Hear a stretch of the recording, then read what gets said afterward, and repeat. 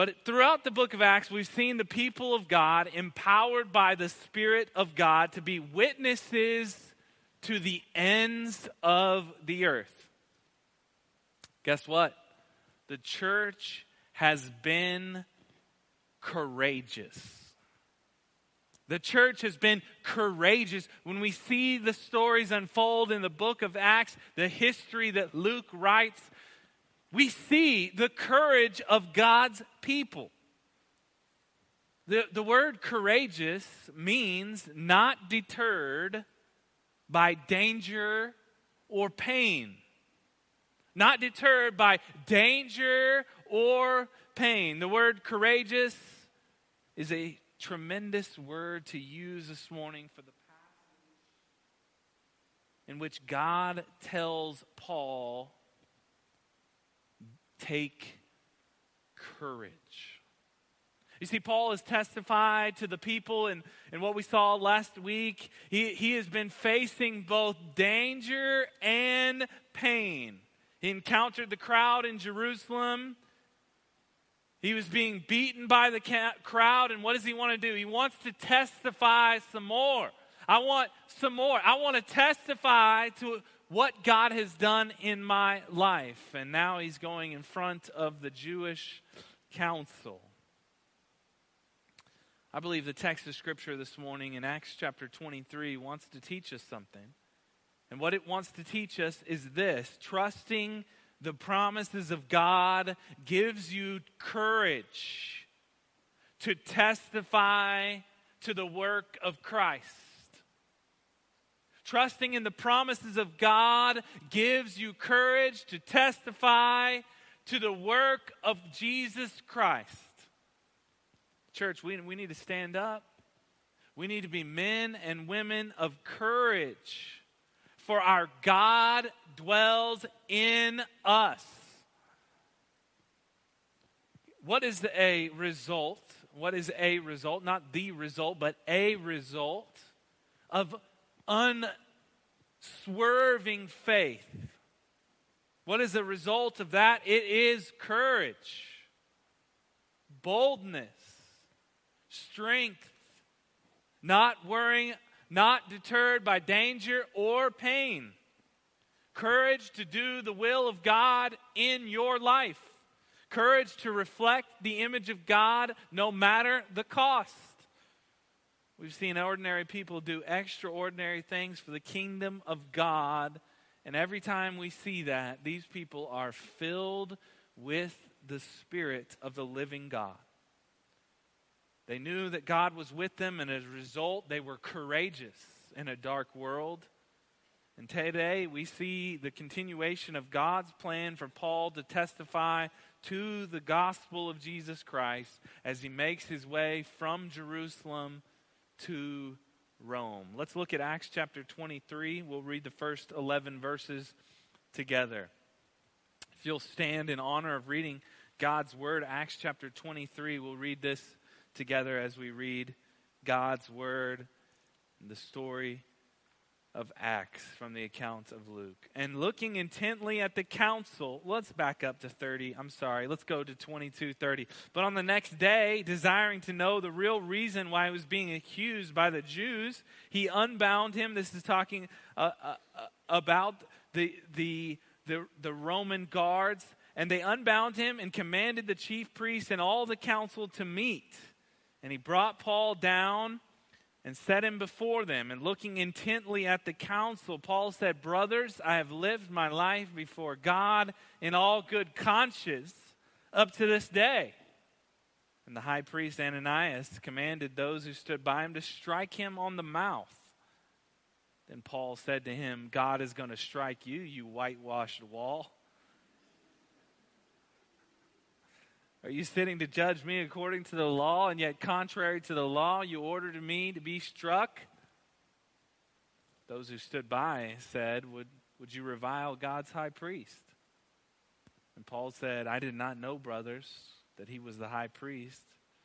For it is written, you shall not speak evil of a ruler of your people." Now, when Paul perceived that one part were Sadducees, the other Pharisees, he cried out in the council, "Brothers, I am a Pharisee, the son of Pharisees, it is with respect to the hope and the resurrection of the dead that I am on trial."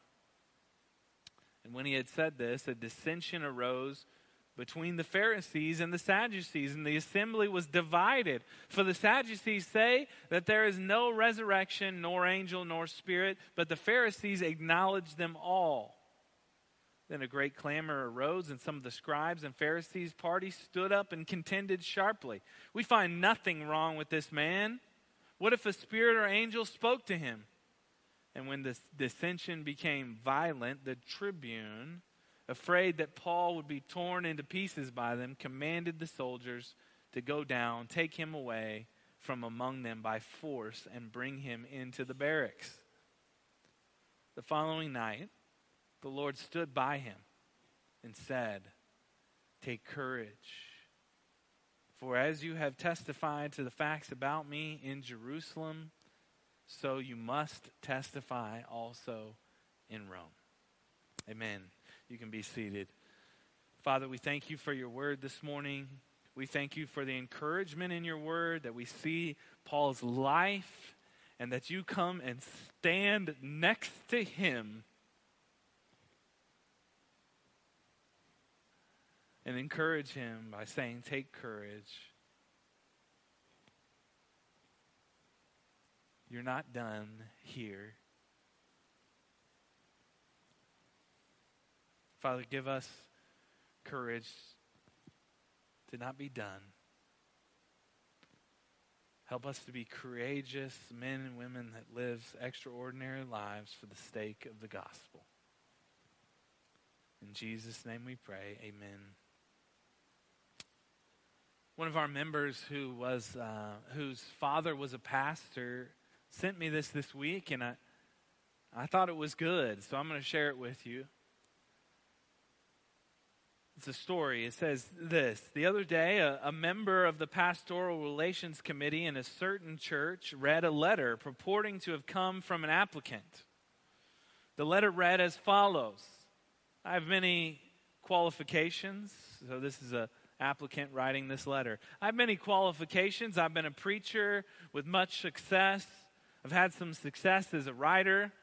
Some say I'm a good organizer. I've been a leader most places I've been. I'm over 50 years old. I have never preached in one place more than 3 years. In some places I have left town after my work has caused riots and disturbances. I must admit I've been in jail 3 or 4 times, but not because of any wrongdoing. My health, it's not that good, though I still get a great deal done. The churches I've preached in have been small, though located in several large cities. I've not gotten along too well with the religious leaders in towns where I've preached. In fact, some have threatened me and have even attacked me physically. I'm not really that good at keeping records. I have been known to forget whom I have baptized. However, if you can use me, I shall do my best for you." After reading the letter, the committee members looked at his fellow members and said, "Well, what do you think? Should we hire him?" The others were aghast. Hire an unhealthy, troublemaking, absent-minded jailbird? Was the man who read the letter crazy? Who was the applicant anyway? Who would have the colossal nerve to apply to our church? "Oh," said the man reading the letter, "it's just signed the Apostle Paul." Some churches probably wouldn't hire the Apostle Paul as their pastor. Some people view our life as a mess, right? You may even view your own life as a mess. Not really knowing if we're making an impact. And yet there's one attribute that describes Paul's life as we read the book of Acts. It was courageous. One could view Paul's life and put it in a perspective that he was not super successful, and yet God views our lives differently than the world views our life. We read these scriptures, and we've read through the 3 missionary journeys. We're amazed at what God did through the Apostle Paul, and we wonder, can God use me like that? What is the purpose that I'm actually here on this planet? What is God's design and direction for me? What's God's call for my life? God is calling you to something greater. Let me tell you what He is calling you to, something greater than the American dream. He's calling you to something greater than your 401k account the size of Texas. He's calling you to something much more than getting ready for your favorite TV show on a weekly basis. He's calling you into the battle. He's calling you to be a witness of Jesus Christ, and it's exciting. The Christian life is the most exciting life when it's lived for the glory of God. It is not dull. It is not boring. It is exciting. It is amazing. And it takes great courage to be a part of that. He is calling His church to be courageous witnesses of the gospel of Jesus Christ. Chapter 22, we saw Paul beaten by the mob. He testifies who Christ is through his testimony, through his encounter with Christ and his baptism. Now the mob responds at the end of chapter 22 by throwing things at him, shouting, "Away with such a fellow upon the earth." Basically the same that they shouted for Jesus. Kill him. Barabbas is who we want. Now the soldiers take him into the barracks, and they're like, well, we don't understand why this mob is trying to kill this man. We'll just beat it out of Paul. And so they string him up to beat him. And as they're about to flog him, he says, "Is it lawful to you to flog a man whom is a Roman citizen and uncondemned?" Immediately they stop in their tracks. They realize he's a Roman citizen. They're about to beat him without a charge, and so they take him back to the council. This tribune or this commander of 1,000 men whom we see later in the letter, his name is Claudius Lysias. And he takes him to the chief priests and the council. And this is what happens in verse 1. And looking intently at the council, Paul says, "Brothers, I have lived my life before God in all good conscience up to this day."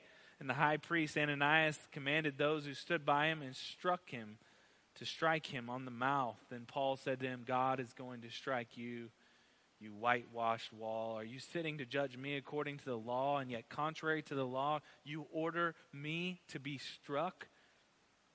Those who stood by said, "Would you revile God's high priest?" And Paul said, "I did not know, brothers, that he was the high priest, for it is written, you shall not speak evil of a ruler of your people." I think this is our first point this morning, is thus, admissions of one's mistakes is courageous. Admission of one's mistakes is and takes courage. Paul shows courage in the midst of the congregation by sharing his mistake, his sin. Such an interesting passage here.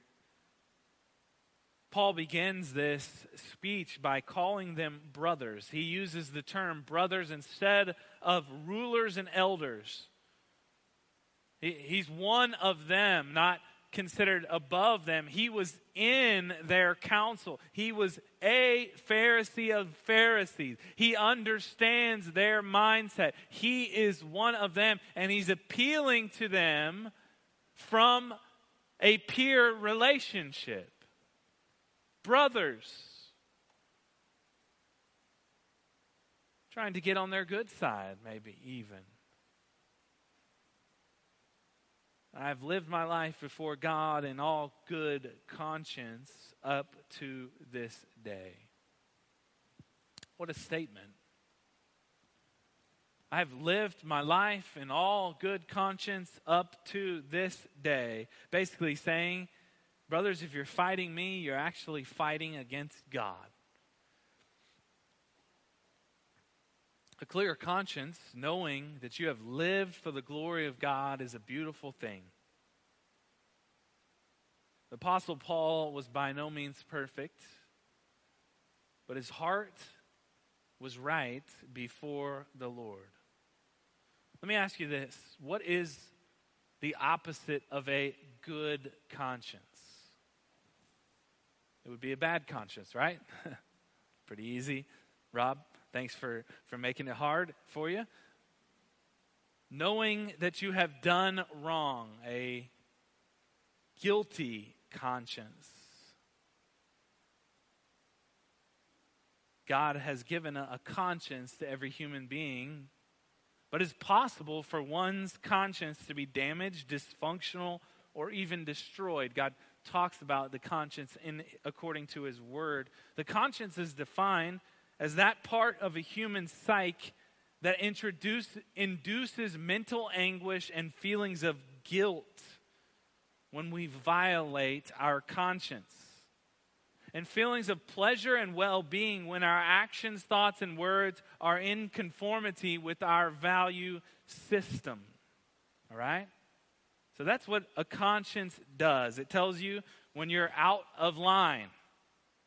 And if you have a clear conscience or a good conscience, that you are in line with your value system. If you have a bad conscience or a guilty conscience, you are out of line with your own value system. Hebrews 10:22 says this about the conscience: let us draw near with a true heart in full assurance of faith, with our hearts sprinkled clean from an evil conscience and our bodies washed with pure water. You see, what happens is Jesus enters into the Holy of Holies for us. The great high priest, there's so much wording in here, there's so much imagery here, but the great high priest enters into the place where God dwells, and he sprinkles the blood. And he washes us to make us clean before God so that we can enter into his presence, so that we do not die because of our sin or our guilt or our shame or our evil conscience. And thus, we have a clear conscience before God, not because of our works, but because of what Christ has done upon the cross. It is the gospel. And Paul is telling his brothers here, I have a clean conscience. I have a good conscience. Christ actually is the one who gives us a clean conscience before the Lord. And when we line up God's values with our values, we have a right understanding of who we are in Christ. Paul is proclaiming here that my standing according to God's word is right because my value system is not based upon your value system, but upon God's word. 1 Timothy 4:2, to keep talking about this conscience idea, 1 Timothy 4:2 says people's consciences can be seared, literally cauterized or burnt to where they feel nothing when they commit evil. This is where people commit evil actions and actually feel and fear nothing. Their value system has gone so far from how they were created in the image of God that their consciences are actually seared. This is devastating for people who are trying to hear the gospel. Why? Because their heart is hardened, that they are actually a sinner in the hands of a righteous and holy God. They don't see a need for repentance and faith upon Christ. John MacArthur says, a seared conscience is someone so covered with scar tissue from habitual sin that it no longer responds to the proddings of divine truth. We may think that our small sins mean nothing. But let me tell you, it affects not only the body of Christ in this room, but it also affects your heart. Because continually sowing the seed of sin and habitual sin in your life will seal your ability to understand and repent of your sin and confess your sin to bring healing to your soul. So Paul says, my conscience is clear, and he lets the council know, and the chief priest know, and Ananias, the chief priest, has Paul struck in the mouth. Probably not the best thing for Paul. But Luke points this out, and I believe he points this out to refer back to that Jesus, when he was testifying to the high priest had him struck in the mouth as well. But Jesus is better than Paul, right? Jesus is greater than Paul. Look at Paul's retaliation. You guys laughed when I read this. God is going to strike you, you whitewashed wall. Are you sitting to judge me according to the law, and yet contrary to the law, you ordered me to be struck? This is what it says in Peter about Jesus when the council and the high priest are questioning and testifying, declaring false things at Jesus. 1 Peter 2:21 says this, for to this you have been called, because Christ also suffered for you, leaving you an example so that you might follow in his steps. He committed no sin, neither was deceit found in his mouth. When he was reviled, he did not revile in return. When he suffered, he did not threaten, but continued entrusting himself to him who judges justly. He himself bore our sins in his body on the tree, that we might die to sin and live to righteousness. By his wounds you have been healed. For you were straying like sheep, but have now returned to the shepherd and overseer of your souls. When he was reviled, he did not revile in return, speaking of Christ. But Paul does, right? Paul was not perfect. He sees the hypocrisy of this evil high priest, and this high priest was an evil man. He's quoting from the Old Testament, Ezekiel chapter 13, and saying that they are whitewashed walls. Ezekiel prophesies that these whitewashed walls were the religious leaders who were awaiting the judgment of God. And sure enough, Ananias would succumb to the judgment of God, as 10 years later he would be killed. But look at Paul's response, and this is what I want to focus on. Those who stood by said, would you revile God's high priest? He has some new information. This man is the one who goes into the inner place where God dwells in Leviticus 16, and he goes into that place and makes atonement for God's people. This man is to be respected from a Jewish heritage. And Paul says, I did not know, brothers, that this was the high priest, for it is written, you shall not speak evil of a ruler of your people. He admits his error immediately. This is really interesting to me. And I find this in my own children. Sometimes I see my own sin in my own children. And it's so hard to say the words, I messed up, right? We would sometimes we would rather lie than say that we messed up to make our image look better. Sometimes we will cover up our shame, right?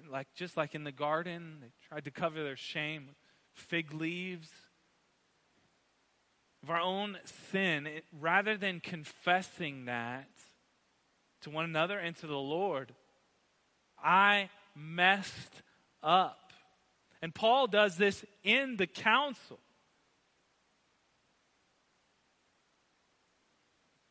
Christian life is all about submission. It takes a lot of humility to admit that you messed up. When we were saved, we admitted that we were sinners, unclean, unable to enter into the presence of a holy God. We admitted that our need for the sacrifice of Christ, and we placed our faith in the one who would take our place and wash us so the presence of God could dwell within us in His Spirit.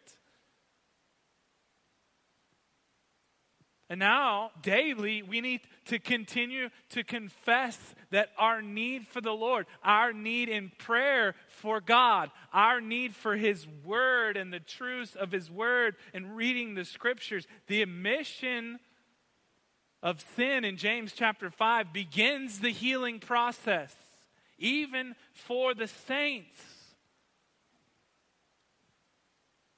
Paul does not wait. And he cites Exodus 22:28, which says this, you shall not revile God nor curse a ruler of your people. See, Paul doesn't want the wrath that is deserved to come upon the high priest to instead come upon him. So he confesses his sin immediately.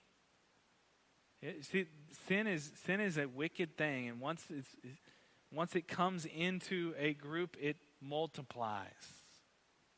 One person's sin causes the other one to sin. If Paul was not struck by the high priest, he would not have reviled the high priest. At some point, there has to be an end to the sin. Someone has to confess and say, nope, I messed up in the holy and righteousness of God and His presence, and I need His presence and the holiness and righteousness of God. Another thing is we should know God's Word enough that we see our sin for what it is. We understand what is an affront to God. We understand what God hates. We should know the character and nature of God.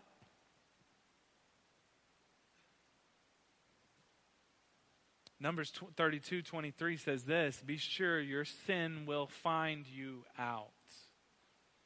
The lack of confession of sin will rot your bones. Will you fear the Lord more than you will man? Courage to confess is imperative in the kingdom of God.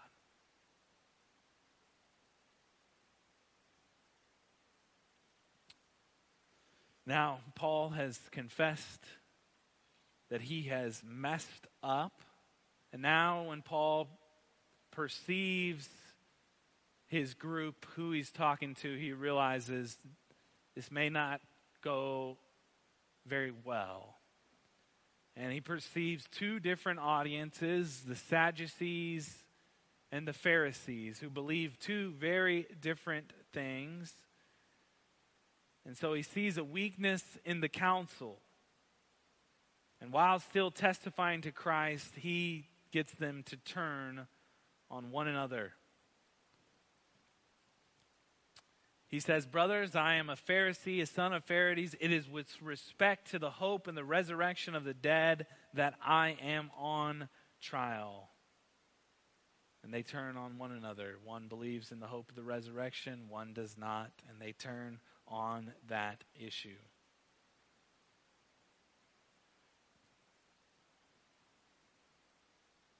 So much so that they have to rescue him from being torn into pieces and take him back to the barracks. Maybe from the outside it may look like, man, this hasn't been a good day of sharing the gospel. Got struck in the mouth with my opening comment. Then I realized they weren't really going to listen, so I gave them a bit to chew on among themselves. May have been a downer for Paul. Paul had come all the way back to Jerusalem knowing what he's going to face, and this is what he gets. He testified to the people, his testimony. At least he got to share his testimony before they tried to kill him, and now he's before the religious leaders, and he's testifying again, but doesn't really get a chance. It may have been a downer for Paul. I know when I talk to people, I fully expect them to come to Jesus. And when they don't repent and turn their hearts to God, sometimes I get a little bit disappointed as well. So Paul may have been a bit disappointed as he goes back into his barracks and going, I'm not sure, Lord, what's next for me? And the Lord comes to him the following night. Verse 11. The following night, the Lord stood by him and said, take courage, for as you have testified to the facts about me in Jerusalem, so you must also testify in Rome. This is our point number 2 this morning. It's thus testifying to who Christ is among the nations is courageous. Testifying to who Christ is among the nations is courageous. God's encouragement to Paul, take courage. Take courage, church. May those words rest over your soul this morning. Take courage. I know it's been a difficult year. Year and a half, 2 years, 30 years. Lifetime. Some in this room, 96 years.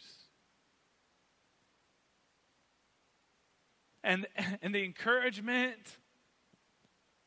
to Paul from the Lord is the encouragement from the Lord to you this morning. Take courage. Paul has been beaten. He's been bruised. People aren't listening. Have you ever felt that way? No one is listening. Maybe my testimony isn't making a difference. Yet God has a plan for Paul. And he said, according to his word, that he has a plan for you. It may be in the midst of your suffering. It may be in the midst of loss. It may be in the midst of getting beat up by the world. Yet God has something greater in mind for you than you could ever imagine. The Lord says to Paul, you will go and testify in Rome. This is a promise to Paul. This is why next week when Paul is getting bit by a poisonous snake on his way to Rome and the natives are like, is he going to die? He just pulls it off, throws it on, and keeps sharing the gospel. And they're like, well, who is this guy? God said, I'm going to testify in Rome. I'm not going to be on this island right here and this snake's going to bite me. I'm not worried about that. There's a shipwreck and the storm is coming and the ship's going to get wrecked. But you know what? I'm going to Rome. you guys are with me, it's not going to be a big deal. Why? Because God has said, according to his word, that I will testify in Rome. That's why Paul has confidence. That's why he has courage. Because God has promised it. This is how we ought to live as Christians. Knowing God's promises are true. That courage oozes out of our being because we are confident in God's word. What he has said, according to his word. And nothing phases us. Take courage, man and woman of Christ. Take courage that this world is not your home. Take courage to lead your family well. Take courage to not be overwhelmed by the things and the pleasures of this world. Take courage not to believe the lie that you're not making a difference in the kingdom of God. God's people testify to who Jesus is by living according to his word and proclaiming the truth of the gospel. Don't stop because it's hard. Don't stop because you got bit by a snake.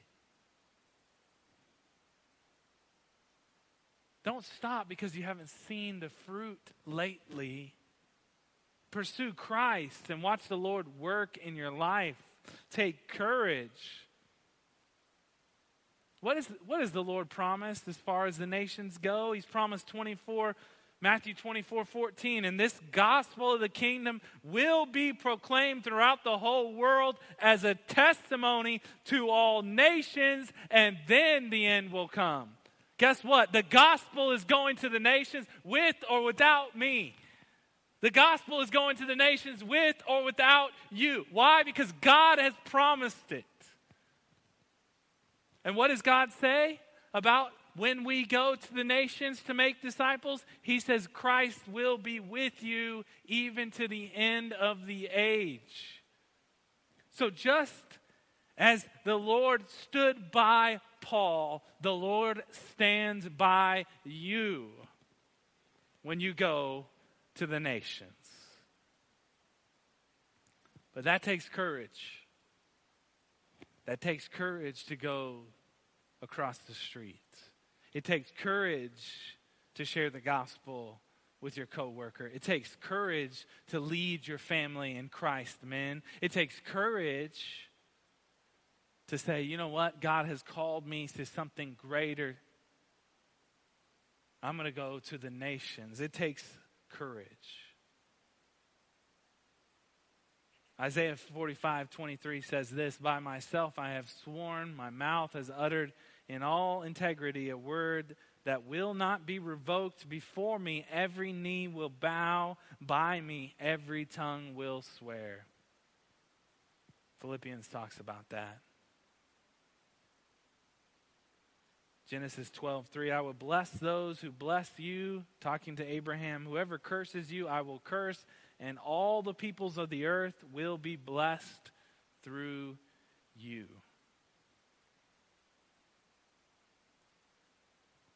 God's taking the gospel to the nations through Paul, but he's also taking the gospel to the nations through you. The nations are represented by Rome, and God is placing his man to the Gentile into Rome. And boy, what a good work he's going to do. Next week we're going to talk about all the work that he did while he was in Rome. But God is fulfilling his purposes and his plan in and through you. He will use his church. Take courage, church. Take courage. Verse 12. When it was day, the Jews made a plot and bound themselves by an oath neither to eat nor drink till they had killed Paul. Interesting, they take an oath. We're not going to eat or drink, kind of like some of these guys with the mustaches on in this room. They're a little bit overwhelmed here with what's going on, but they take this oath. They're not going to eat or drink until Paul is dead. What they don't know is God has other plans, right? So what happens is Paul's sister's son, so Paul's nephew, a young man, hears this, and he goes to tell Paul. Paul says, go and tell the tribune. So he goes to tell the soldier. They're going to tell you to bring Paul to the council, but on the way, they're going to ambush you and kill Paul. So verse 23, then he called 2 of the centurions and said, get ready, 200 soldiers with 70 horsemen, 200 spearmen to go as far as Caesarea at the 3rd hour of the night. Also provide mounts for Paul to ride and bring him safely to Felix, the governor. This is our third point this morning. God is interacting. He's working behind the scenes for his purposes, and so we must trust the sovereignty of God. The sovereignty of God is courageous. Trusting in the sovereignty of God is courageous. Let me get it right? Trusting in the sovereignty of God is courageous. You see, the sovereign plan of God is working even when we cannot see it. There are small acts of obedience in this section in which we must highlight. We see fulfilled the promise of God that Paul is going to go to Rome. We have a young boy coming to a centurion. He's coming to this soldier saying, this is what's going to happen. The soldier believes the young boy. Can you imagine this story unfolding? The young boy goes to this soldier, and the soldier believes the young boy and says, we're going to take an army to take Paul to Caesarea. God is working. And I think Luke wants to pull this out so that we see God is working and moving in ways that we cannot see, nor do we know. Proverbs 16:9 says this, the heart of a man plans his ways, but the Lord establishes his steps. The courageous life is a spirit-filled life. It's trusting God and his promises. It's trusting that he is working even when we don't see he is working. The courageous life is the spirit-filled life. It's better than the world's way. It is the more exciting way. You see, God's plan for you is to be an image bearer to the nations. Representative, an ambassador of the gospel to the nations. That's why you were created. God created you in his image to reflect the glory and the goodness and the grace of God. And he has declared that this has got to go to the nations. It is the way. Have you admitted your sin before a holy God and allowed him to wash you clean to be a vessel useful for the kingdom? Have you submitted to God's plan for you to be a witness to the nations for Christ? Do you trust that God is working to accomplish his plan in and through you? Take courage, church. Those words, take courage. God is working. He has a plan for your life. He will accomplish his purposes for those who are called according to his purposes. He's working for their good. Take courage. I'm going to leave you with what Jesus said to his disciples in John chapter 16. Jesus said in verse 31, do you now believe?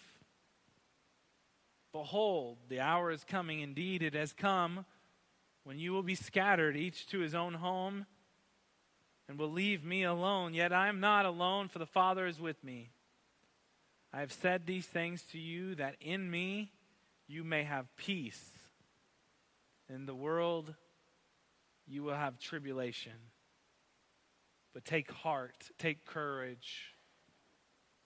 I have overcome the world. I believe that's what the Lord wanted to speak to us this morning about this courageous Spirit of the living God, no matter what age, no matter what place we are in life, to turn to the living and righteous God and say, Lord, what do you have for me? I'm yours.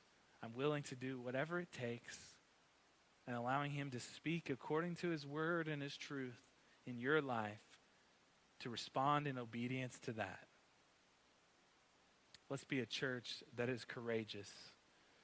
Father, we thank you for